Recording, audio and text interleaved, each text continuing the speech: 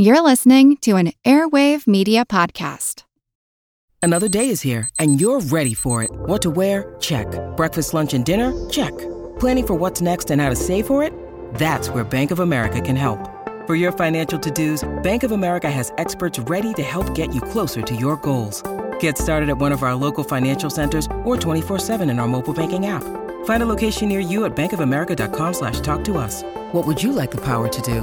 Mobile banking requires downloading the app and is only available for select devices. Message and data rates may apply. Bank of America N.A., member FDIC. If you're struggling to lose weight, you've probably heard about weight loss medications like Wegovy or Zepbound, and you might be wondering if they're right for you. Meet PlushCare, a leading telehealth provider with doctors who are there for you day and night to partner with you in your weight loss journey. If you qualify, they can safely prescribe you medication from the comfort of your own home. To get started, visit plushcare.com/weightloss. That's plushcare.com/weightloss. plushcare.com/weightloss.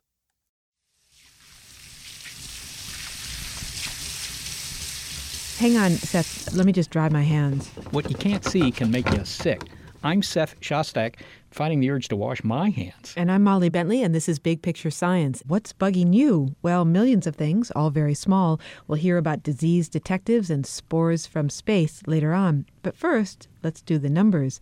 Millions of bacteria and viruses are on us in any one given time. Most don't cause a problem, or they're actually helpful, but some can give you fever, joint pain, chills, sweating, fatigue, headache, dry cough, and nausea, just for example. And that example, or those symptoms, are all from one parasite. One that Bill Gates has targeted for eradication. He's thrown part of his fortune toward fighting malaria, including $160 million to develop a vaccine. Isn't it amazing, Molly, that we're still battling this disease today? I mean, this is the 21st century.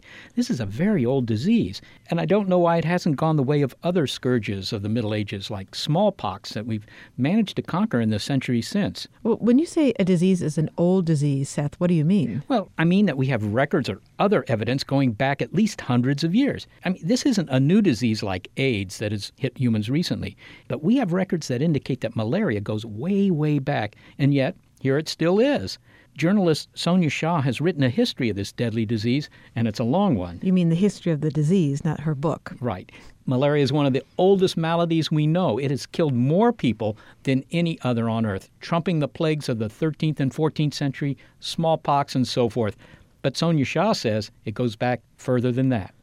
It's probable that malaria has been infecting us since we evolved. So since we became Homo sapiens, we probably emerged with malaria alongside us. All of our ancestry all have their own malaria parasites, and we know from sort of molecular clock techniques that we've been adapting to malaria for many, many millennia. There's some evidence that even King Tut, who died around 1300 B.C., right, and more than 3,000 years ago, died of malaria. I assume that's not based on any medical records. How would we know that? That was done by analyzing remains, so they can find sort of fragments of malaria parasite DNA in the remains of these ancient mummies. Well, we have King Tut's body.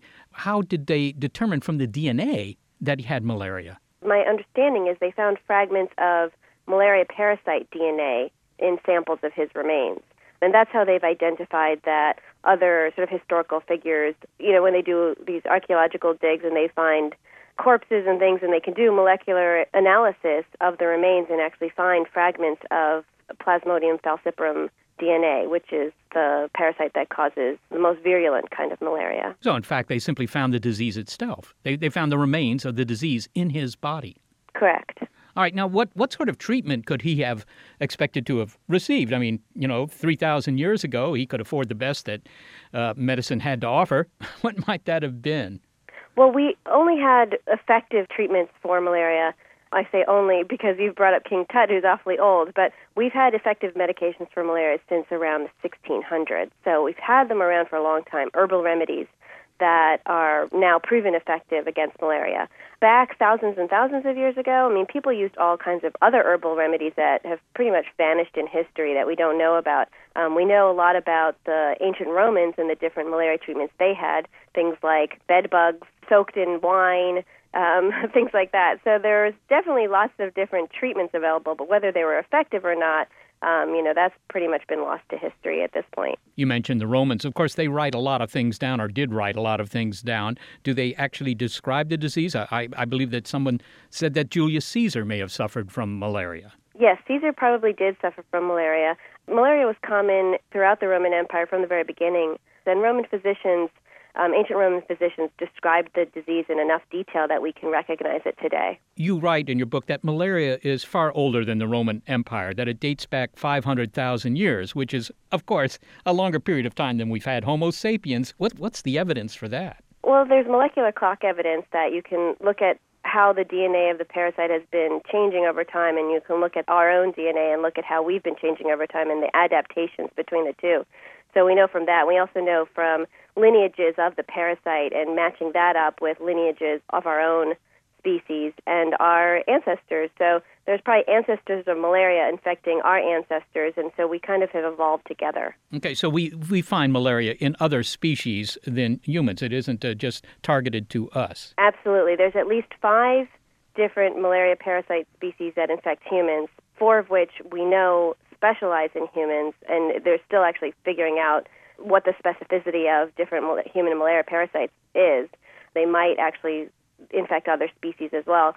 But we know that also there's malarias of birds, there's malarias of lizards, there's malarias of chimpanzees, of apes, of a huge number of other creatures suffer their own malarias. The incredible history of malaria, this thing extending back 500,000 years, we began to investigate it, I suppose, beginning with the Renaissance. The name malaria, right, comes from mal air. That just means bad air. For a long time, I think they had the wrong idea about how you got this disease. Well, malaria was originally not really the name for the disease. It was more the name for the cause of the disease. So it was thought that the bad air that rose from swamps and wetlands would make you sick. And in a way, they were right. I mean, that was the correct insight into how the disease is transmitted because, of course, those were the areas where mosquitoes would be breeding most prolifically, and exposure to those airs would expose people to mosquito bites. But they thought it was the air. They didn't suspect the mosquitoes, did they? No, they didn't. They actually, the Western medical philosophy that reigned for many hundreds of years was called miasmatism, and the philosophy behind that was that there was miasmata, like little bits of debris in the miasmas, and the miasmas being these smelly vapors that rise from wetlands and other unhealthy areas. And the miasmata in the bad air is what would actually make you sick. And so to avoid illness, you would have to avoid those areas. It sounds like death in Venice, people dying from the bad air. But beginning in the 19th century, of course, we see the rise of modern medicine, and they began to investigate malaria. And we've had more than 100 years of looking at this disease. Are there still things we don't understand about it? There are. There's surprisingly large numbers of things whole areas of how malaria works that we don't understand. For example, the way malaria kills most frequently is by leading to these complications mostly in children, where they fall into comas and often have convulsions and then die. It's still not known exactly how the parasite can cause this chain of events.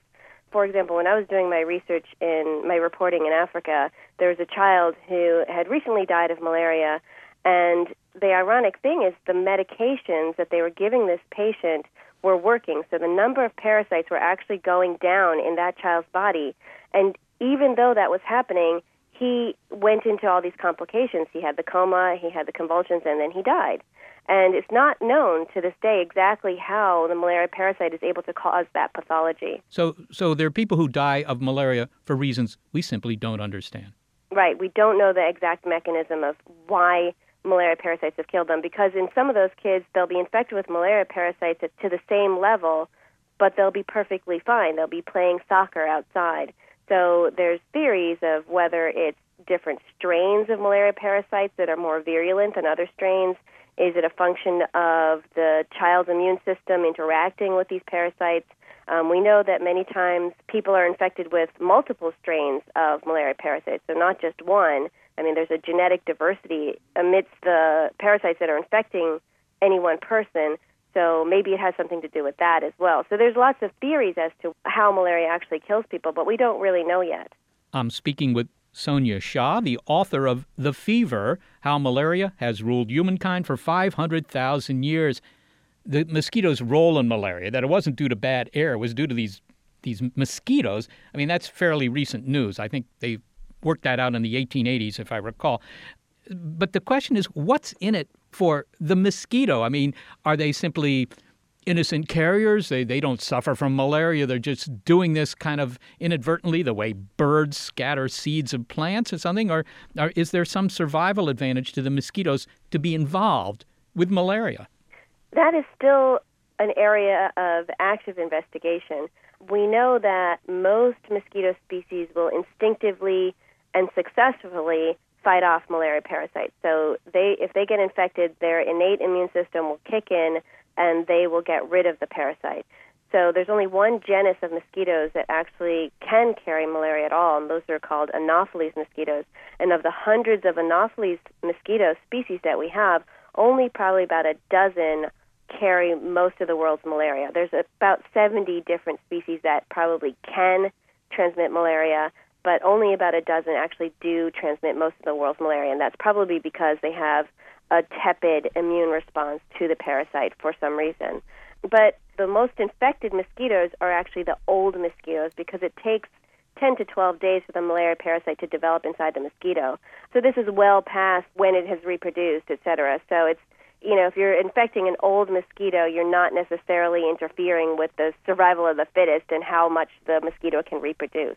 We fought malaria with drugs. Quinine, of course, 100 years ago was the drug of choice. Today we have artemisinin. What's worked, and what are our best options today? There's lots of effective drug treatments for malaria. So quinine is actually still used in severe cases of malaria in Africa today. And that's the drug that we discovered in the 1600s, and we're still using it to this day. The sort of first-line drug that the WHO recommends today for malaria is based on artemisinin, which is an extract from the sweet wormwood tree. It's actually based on an ancient Chinese remedy that was resurrected during the Vietnam War. But there's a number of other drugs that also can be used against malaria that, varying effectiveness, but many of them are quite effective. Artemisinin is effective even against strains of malaria that are resistant to older drugs. But I have to say, as somebody who was just pulled off the street might wonder here in the United States, a kind of can-do society where technology can triumph all, if we have drugs that are effective in dealing with malaria, why is this disease still so prevalent? The main issue is that in the places where there's the most malaria, most people do not seek treatment. They just have their malaria at home. And then there's many, many, many others who carry malaria but are not sick. They're silent carriers. So the trick is, yes, if you could get everyone to get treated promptly for malaria as soon as they're infected, you could get rid of this disease. Well, you could take a big chunk out of it anyway, and you might even be able to get rid of it in some places. But with many people just being silent carriers and not being sick, and many, many others just having their sickness at home the way you and I would just maybe have a cold or flu at home without seeking treatment, that's the big problem. So it's a cultural problem. It's because of the way people have adapted to living with this parasite so that they don't, run out to the doctor as soon as they get a spike of fever with malaria. Well, finally, Sonia, some researchers are planning to attack this disease once they have sequenced its genome. And that's the holy grail these days. We'll just sequence the genome of something, and then we'll be able to, re-engineer the situation. Is that really going to yield a treatment? That's already been happening. So they have the full genome of at least one malaria parasite species, Plasmodium falciparum, and they also have the whole genome of Anopheles gambiae, which is the mosquito species that carries the worst malaria in much of sub-Saharan Africa. And this has been a huge sort of windfall for drug developers, and there's a lot more work looking for targets for new drugs to fight malaria and also for vaccines. So this genomic research is really taking off, but I think we're still a ways off of actually seeing products come out of that. Sonia Shah, thanks so much for talking to us. Thank you. Sonia Shah is the author of The Fever, How Malaria Has Ruled Humankind for 500,000 Years. In fact, malaria's rule nearly called a halt to one of the greatest feats of engineering the world has seen. Actually, it did halt it temporarily. Along with yellow fever, malaria extracted a high price to build the Panama Canal in human lives. That and global disease detectives coming up on Big Picture Science.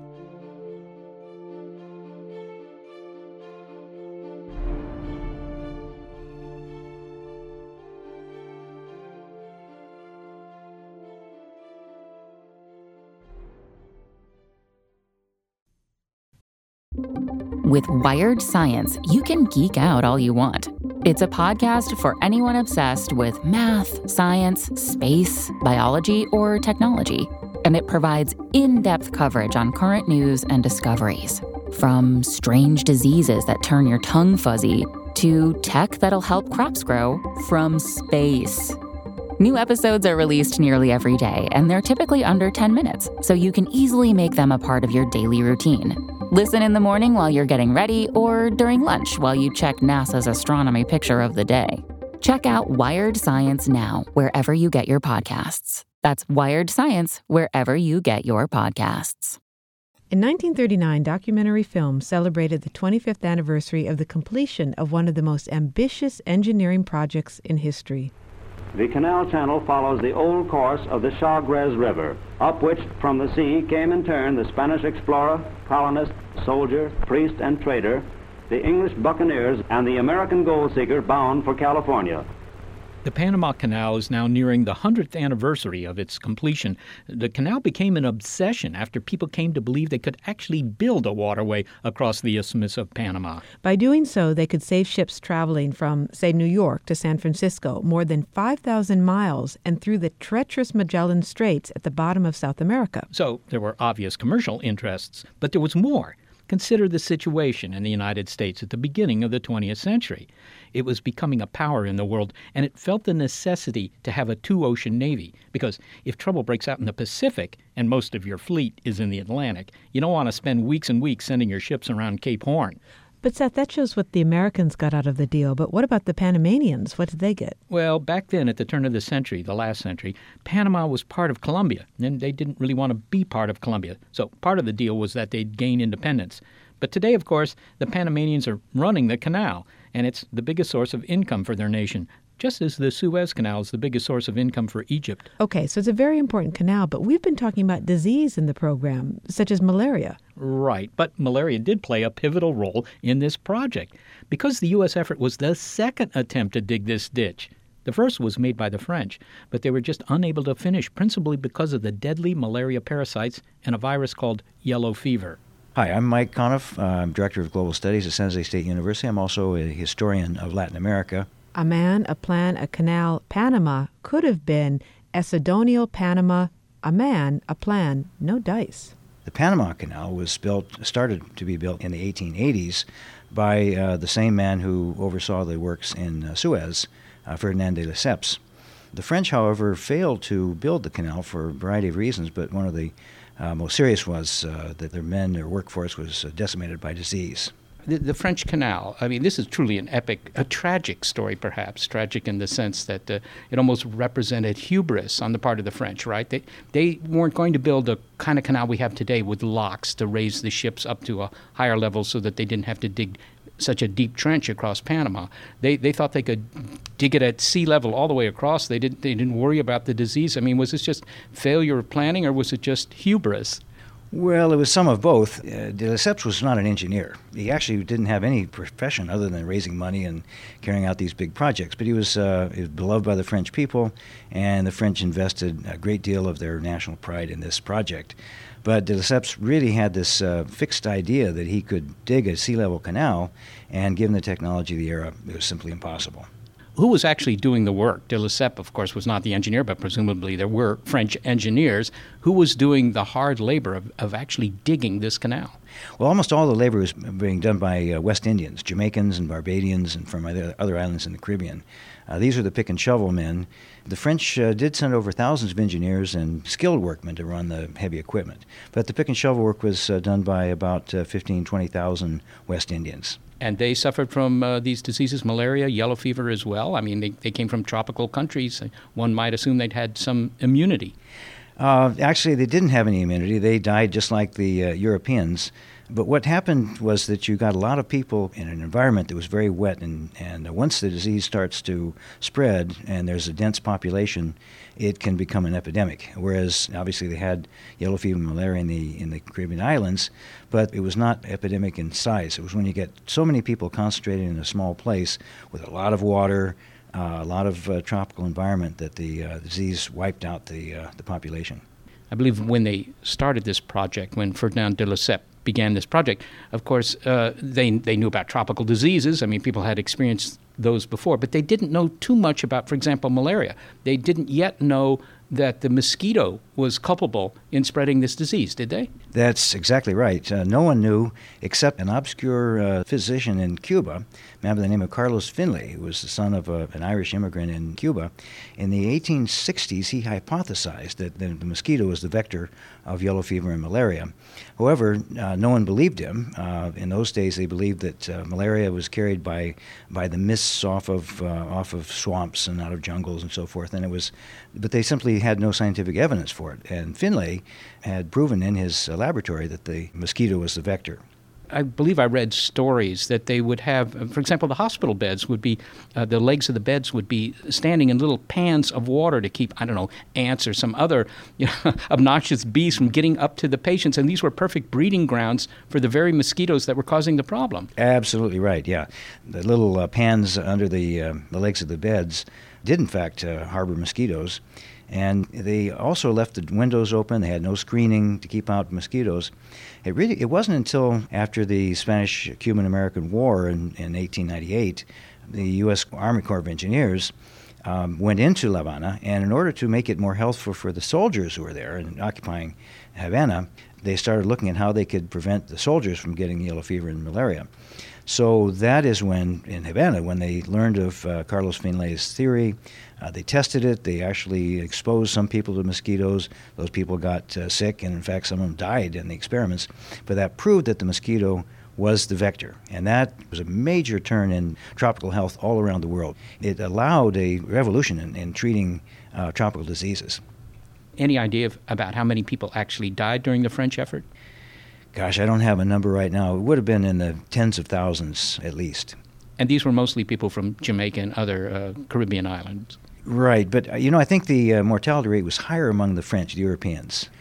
They simply weren't able to defend against the disease. They went out and were affected by the mosquitoes, and they had terribly high mortality rates. Okay, so Teddy Roosevelt becomes president of the United States. He's interested in seeing the U.S. become a world power. That means a two-ocean navy, and he needs quick access from one ocean to the other without going around the tip of South America. So what do they do? Just buy this project from the French? Well, it was a complicated process. Teddy and many people in Congress wanted to build the canal somewhere else. The experience of the French suggested that Panama was not a good place to build a canal, the disease and so forth. So the legislation that went through Congress at first authorized a canal to be built in Nicaragua.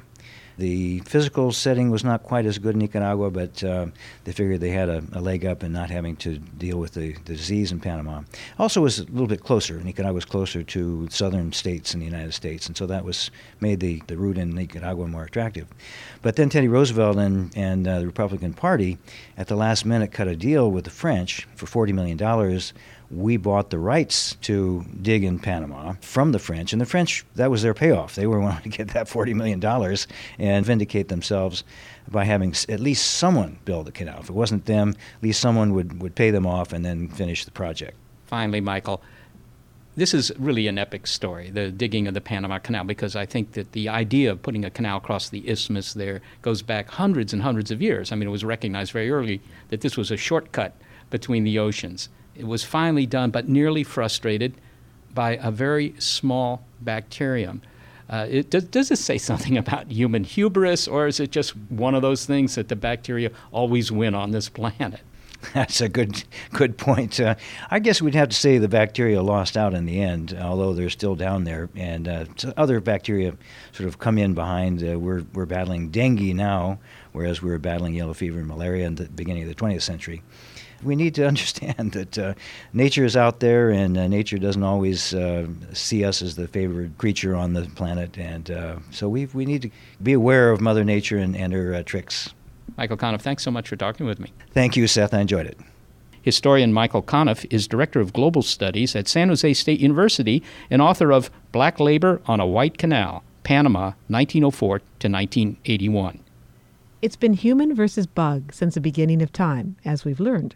Yep, and we don't always win, as we've seen with malaria. We don't always get an unconditional surrender. But the tools for combating disease are getting more effective. And that includes being better able to isolate any new outbreak. When an epidemic hits, the CDC, the Centers for Disease Control, arrive on the scene. But as in the television show Law & Order, where an elite squad of detectives investigate the most heinous crimes, the CDC has its own elite squad of disease detectives to investigate such outbreaks. It's known as the Epidemic Intelligence Service, or EIS. Okay, so let's look at one case they took on in 1968, when a strange illness broke out at the health department, of all places, in Pontiac, Michigan. Now, the first thing the EIS officers must establish when they show up, according to journalist Mark Pendergrast, is time, person, and place. Last one first. A health building in Pontiac, Michigan. And the time was? In July. And the people who were affected? Pretty much everybody in the building, so there's your time, person, and place. But how do you figure out what it is? Well, process of elimination. I knew that much. There's a water fountain. But 24 people who got sick said that they never drank from the water fountain. Well, what about a sandwich? Yeah, like a ham with rancid mayonnaise. It wasn't a common food that they had. Then it must have been a bug bite. It was almost certainly not some bug that was biting people. They turned off the air conditioning because they thought maybe it was airborne. But this is summer in Michigan. Hot, hot, hot. Because it was over 90 degrees. Forget it. I want my AC. By then, many of the people were getting better. They turned the air conditioning on.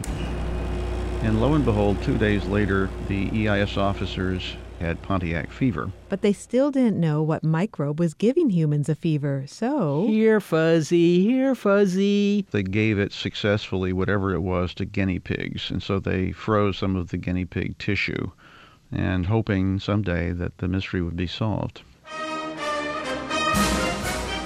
In 1976, the American Legion had its annual convention in Philadelphia with great hoopla and lots of patriotism and things like that. Suddenly, they started to sicken and die. The EIS officers arrived on the scene. It's the same thing as with Pontiac fever. They couldn't figure it out. And then? Finally. A clever lab guy isolated a bacterium. No one recognized it. It was called a fastidious bacterium. They named it Legionella. But Legionella wasn't new to the world. It had probably been around for hundreds of thousands of years. The reason that it had never caused an epidemic before was that we hadn't had air conditioning before, which provided the perfect environment for these bacteria to grow.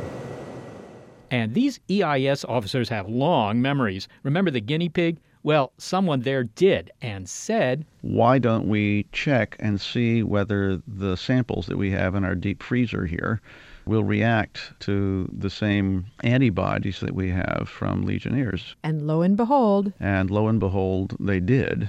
And so the epidemic that hit Philadelphia in 1976 became known as Legionnaire's disease, as did the fever that spread 11 years earlier in Pontiac, Michigan. Just one story of a medical mystery solved by the Epidemic Intelligence Service. Mark Pendergrast tells its history in Inside the Outbreaks. In 1951, during the height of the Cold War, there was widespread fear of bioterrorism. People thought that the communists were going to come and pollute our water and spread anthrax through the air and kill us all with horrible diseases.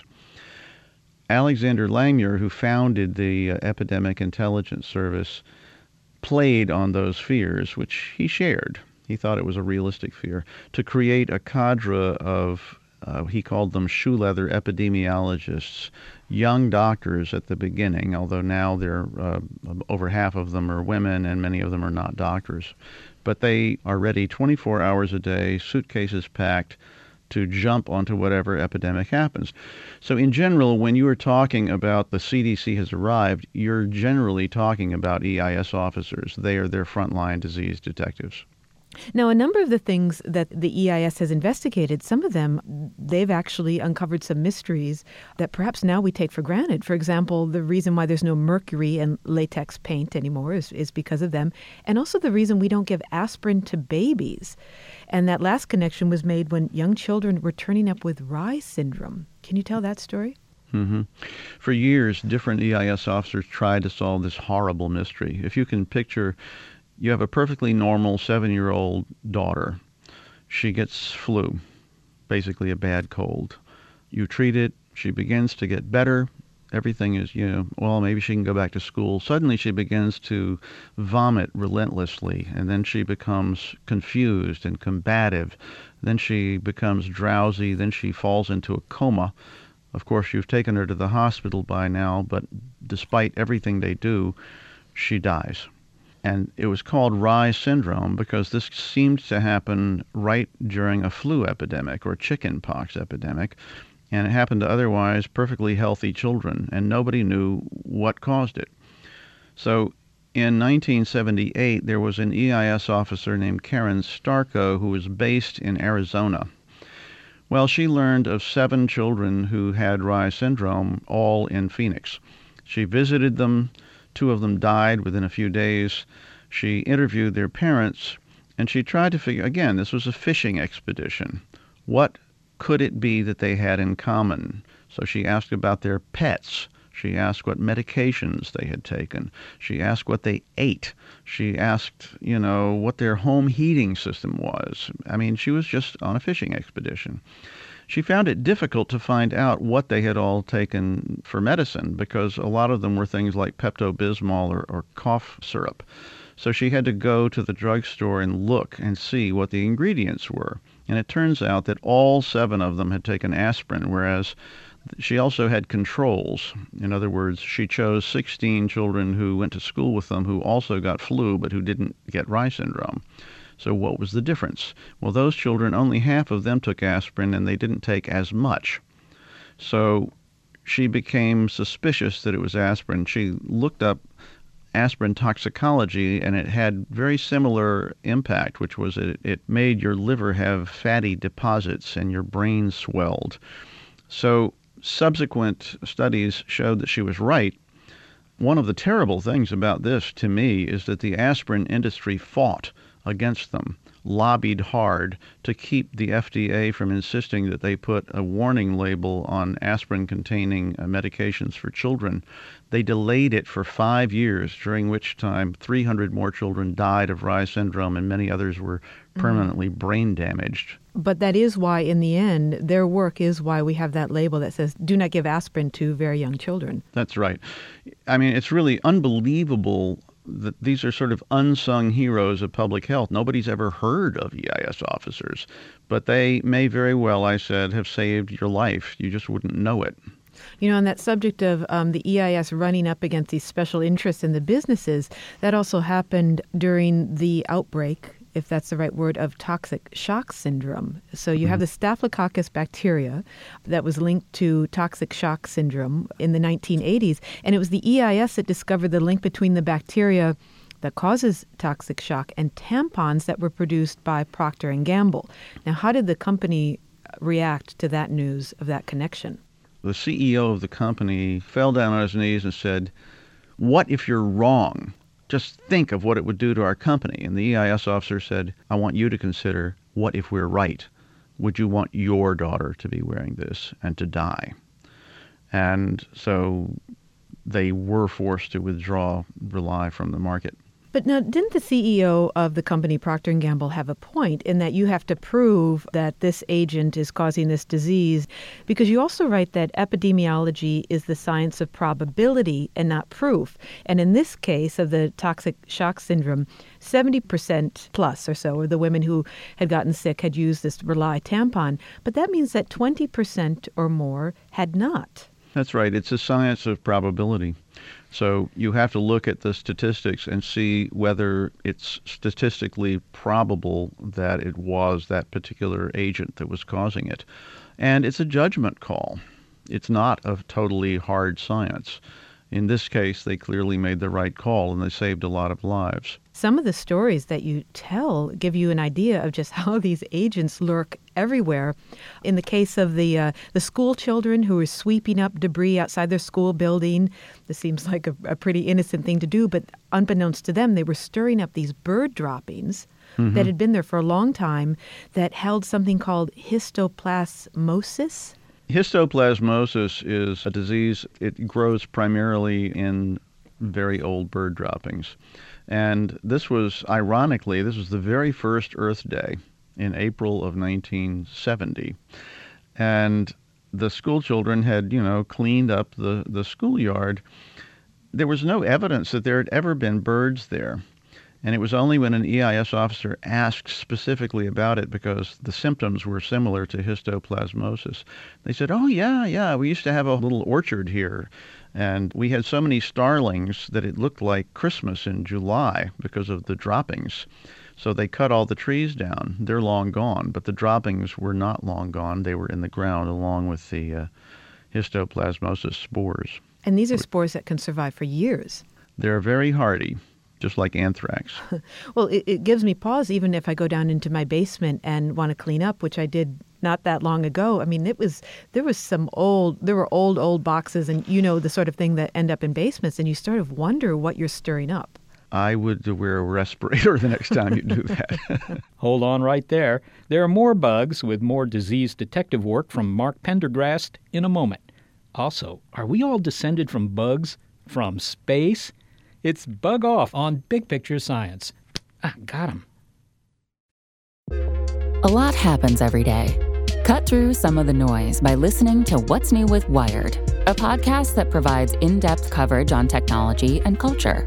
With new episodes released every weekday, you can catch up on all the major events you missed. From AI developments to business updates to new scientific theories, it helps you make sense of what's happening in the world. Plus, each episode is usually pretty short. You can easily squeeze it in on your way to work or during a lunch break. So stay updated with the award-winning journalism from Wired. Listen to What's New with Wired wherever you get your podcasts. That's What's New with Wired wherever you get your podcasts. Welcome back to Big Picture Science. And we continue our conversation with Mark Pendergrast about the EIS, or Epidemic Intelligence Service. They've stopped pathogens in their slimy tracks and saved lives, but there's more to their history. Now, Mark, the EIS has also been the subject of controversy, especially in its early years. In the very early history, in the 1950s, they did medical experiments on prisoners without their consent to test hepatitis. How did they do that? They did it with their consent, but they didn't give them informed consent. In other words, they didn't sufficiently explain to them what they were doing. And, you really can't get informed consent from a prisoner because they're not in exactly a position to say no to you very well. But yeah, I interviewed an EIS officer who was testing hepatitis vaccines. And at that time, they didn't even call it hepatitis A and B. Hepatitis B they called serum hepatitis, but they knew it was bloodborne.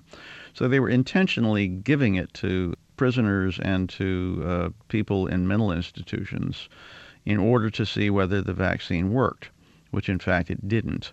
So they were giving hepatitis A and B to people. Well, hepatitis A, you get over it.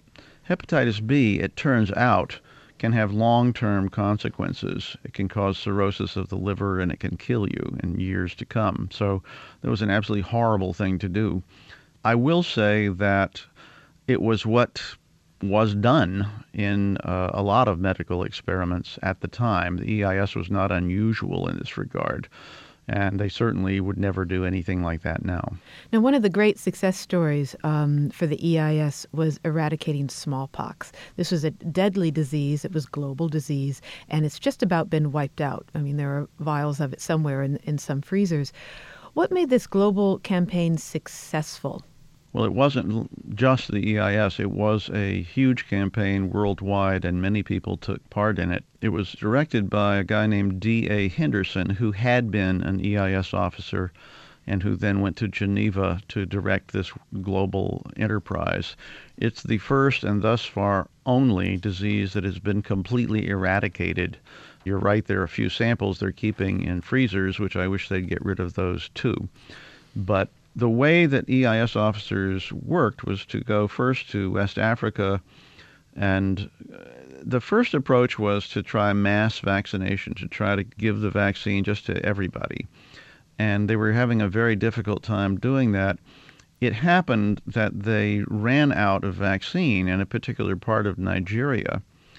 And Bill Fagey, who at the time had graduated from the EIS, but who had been an officer, he decided that he would use the limited supply of vaccine he had to vaccinate around the area where it was likely that it would next go.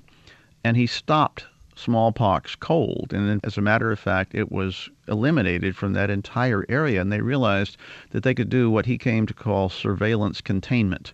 First, you do surveillance to see where is the disease showing up, and then you can vaccinate everybody within, let's say, a 2-mile radius, and you can stop it. And that discovery allowed it to succeed in India and in Bangladesh, and eventually the last case appeared in Somalia in 1977.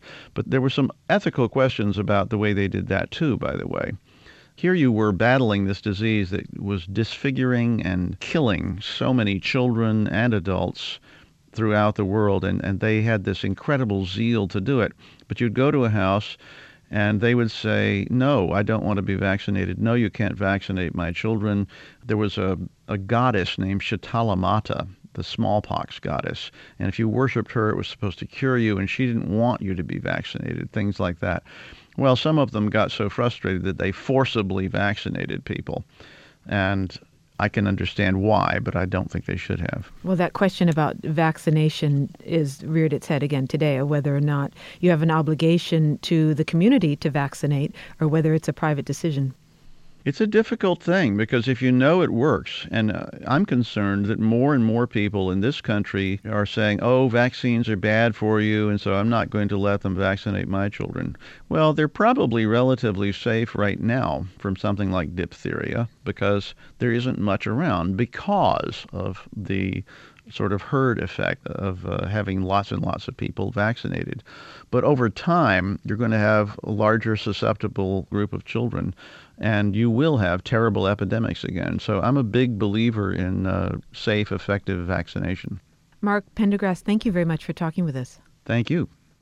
It's an inside operation with Mark Pendergrast. He's the author of Inside the Outbreaks, the elite medical detectives of the Epidemic Intelligence Service. Bugs do cause illness, but here's a thought. Could life on Earth all be the result of an ancient invasion of bugs from space?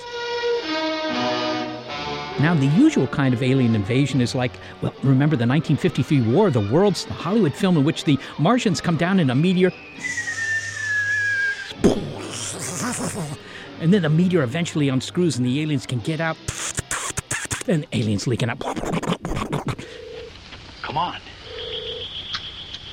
The humans approach them. They see this thing. They want to be friends. They think these Martians are going to be friendly. We're friends. Hey there. Open up. How they going to understand us? They'll understand us all right. Come on out. We're friends. Sure, the humans wave a white flag, but the Martians, they just wipe them out with their death ray. That's not the kind of invasion we're talking about, Seth. The aliens we're talking about, yeah, they arrived on a chunk of rock, but without machinery or weapons, because it's hard to hold a death ray when you're a microbe. Indeed. Let's not talk about War of the Worlds. Consider it Spore of the Worlds, because there's a theory that life on Earth actually came from space. It's called panspermia, and it goes like this. Spores, that is, bacteria in a suspended state of animation, were buried in a rock somewhere that was knocked off another planet far, far away, managed to land on our planet, releasing our progenitors, tiny bacteria that evolved into us and everything else that lives on Earth. So we could have all come from planets around the star Sirius or Vega or Betelgeuse. Do we owe these hypothesized lowly life forms our existence? This man makes space his business. I'm Robert Zubrin. I'm president of the Mars Society. Bob, the original Earthlings were thought to be microscopic bits of life that cooked up in maybe the hot waters of some deep oceanic sea vent. But you subscribe to another idea, that the original Earthlings weren't from Earth at all. Well, no one can be sure about this, but I think it's highly probable. And the reason is that we find no free living organisms on Earth simpler than bacteria. And bacteria are not simple. So this suggests that they are immigrants, that the earlier evolution of them occurred somewhere else. So the basis of this idea is that Earth was seeded. Is that correct? Sure. Now, we know this is possible in principle. We have, for instance, natural transfer of material from Earth to Mars. We found meteors on Earth that came from Mars without a doubt. And one of them, which was the subject of great controversy, the Allen Hills meteor, because the people who studied it claimed they found evidence of life on Mars in it. As a result of that controversy, the rock was subject to intense scrutiny. And one of the findings of one of those many investigations is that during its entire career of ejection from Mars, flight through space, re-entry, and landing on Earth, large portions of that rock were never raised above 40 centigrade. So if there had been bacteria in it when it left Mars, they would have survived. And I'm not saying that life came to Earth by that rock. In fact, it certainly didn't, because that rock came much more recently than the origin of life. But billions of such rocks have been ejected from Mars over the past 4 billion years. And Mars had liquid water on it before Earth did. So if life can evolve in hydrothermal systems, it had its chance to do so on Mars before it had a chance to do it on Earth. So why shouldn't life on Earth have come from Mars, or from somewhere even further away that we don't know about? Well, this idea, I believe, is known as panspermia. That's the name that's frequently given to it. Do you have a preference here? Because I don't know that the idea of life having originated on Mars first and then infected the Earth, while there's no evidence that I know of that says that's true, it certainly is plausible. But there's this other idea that life may not have originated on Mars either. It may have originated, well, with the stars around, on a planet very, very distant. Is that a viable hypothesis in your opinion? Yes, I think it is. The stars are constantly moving around with respect to each other, and in fact, every few million years, just due to random motion, there are close approaches from one star to another, from our star to another. Other stars pass through our own Oort cloud every 20 or 30 million years, and we pass through theirs. So, for instance, well, certainly has been material ejected from Earth for the past 3.5 billion years that is filled with life. So, for the past 3.5 billion years, the Earth has been emitting life, and perhaps many of these rocks and such that are emitted that have bacteria in them get lodged and frozen in Oort cloud objects. Well, another star passes through our Oort cloud, and it precipitates some of those objects down on its own planets. At the same time, we also precipitate some of their Oort cloud objects down into our solar system, and we have impacts on Earth and elsewhere. So this kind of random motion provides a means of transit of biological materials between the stars. So it's kind of analogous to the contagion that communicates colds from one person to another. As long as everybody stayed very isolated from everybody else, I guess you wouldn't get a cold quite so easily. But if you get close and you sneeze on one another, then you can infect them somewhat more easily. How long would it take a rock with some life in it to get from some other planet to ours? I mean, from Mars to the Earth, obviously a rock could really do that journey in just, a few years, at least in principle. But coming from another star system, how long a journey is that? Well, you see, right now, if we take typical interplanetary velocities, such as the Voyager spacecraft, it would take tens of thousands of years to make such a trip, which, by the way, is not beyond the survival time of latent bacteria. We've recovered bacteria that has been preserved in amber 200 million years old and revived it. So lasting 50,000 or 100,000 years during an interstellar transit is certainly not beyond their capability. But during these close approaches, the transit time could be more like 1,000 years. Finally, Bob, this idea, panspermia, this idea of infection from space, has been around a long time. I think it's on the order of a century. Mm-hmm. How would you prove that it's true? What is the experiment that could establish whether this is just an interesting idea or it actually represents reality? Well, I think if we went to Mars and found organisms on Mars with a similar biochemistry to Earth life, but no prior ancestors, no pre-bacterial organisms, This would suggest to me that both Earth and Mars were seeded from a common source. If we went to Mars and found organisms with a similar biochemistry to Earth organisms, but also including more primitive organisms, that would then be a very strong indication that life on Earth originated within our own solar system, but on Mars. If, on the other hand, we went to Mars and found life, but with completely different biochemistry than the Earth, then that would suggest that life can originate easily in separate locations from separate origins and have a different point of departure, which would then strongly suggest that life actually did originate on Earth, not uniquely, but nevertheless in its own way. Well, Bob Zubrin, thank you so very much for talking to us about this highly interesting subject. Well, thanks for the invitation. That's it for our show. We'd like to thank the billions of bacteria that help make up Gary Niederhoff, the millions of viruses that call Barbara Vance home, and the strange fungus growing on Jay Weiler.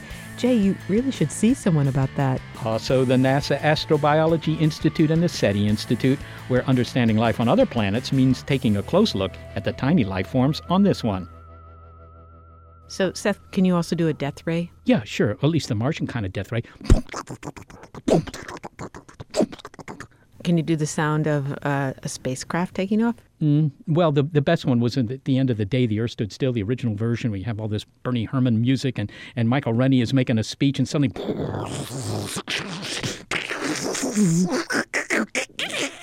and it disappears up into the sky. That's pretty good. Tech moves fast, so keep pace with the Daily Crunch podcast from TechCrunch. With new episodes every day, this podcast will give you a quick overview on everything you need and should know about startups, new tech, regulations, and more.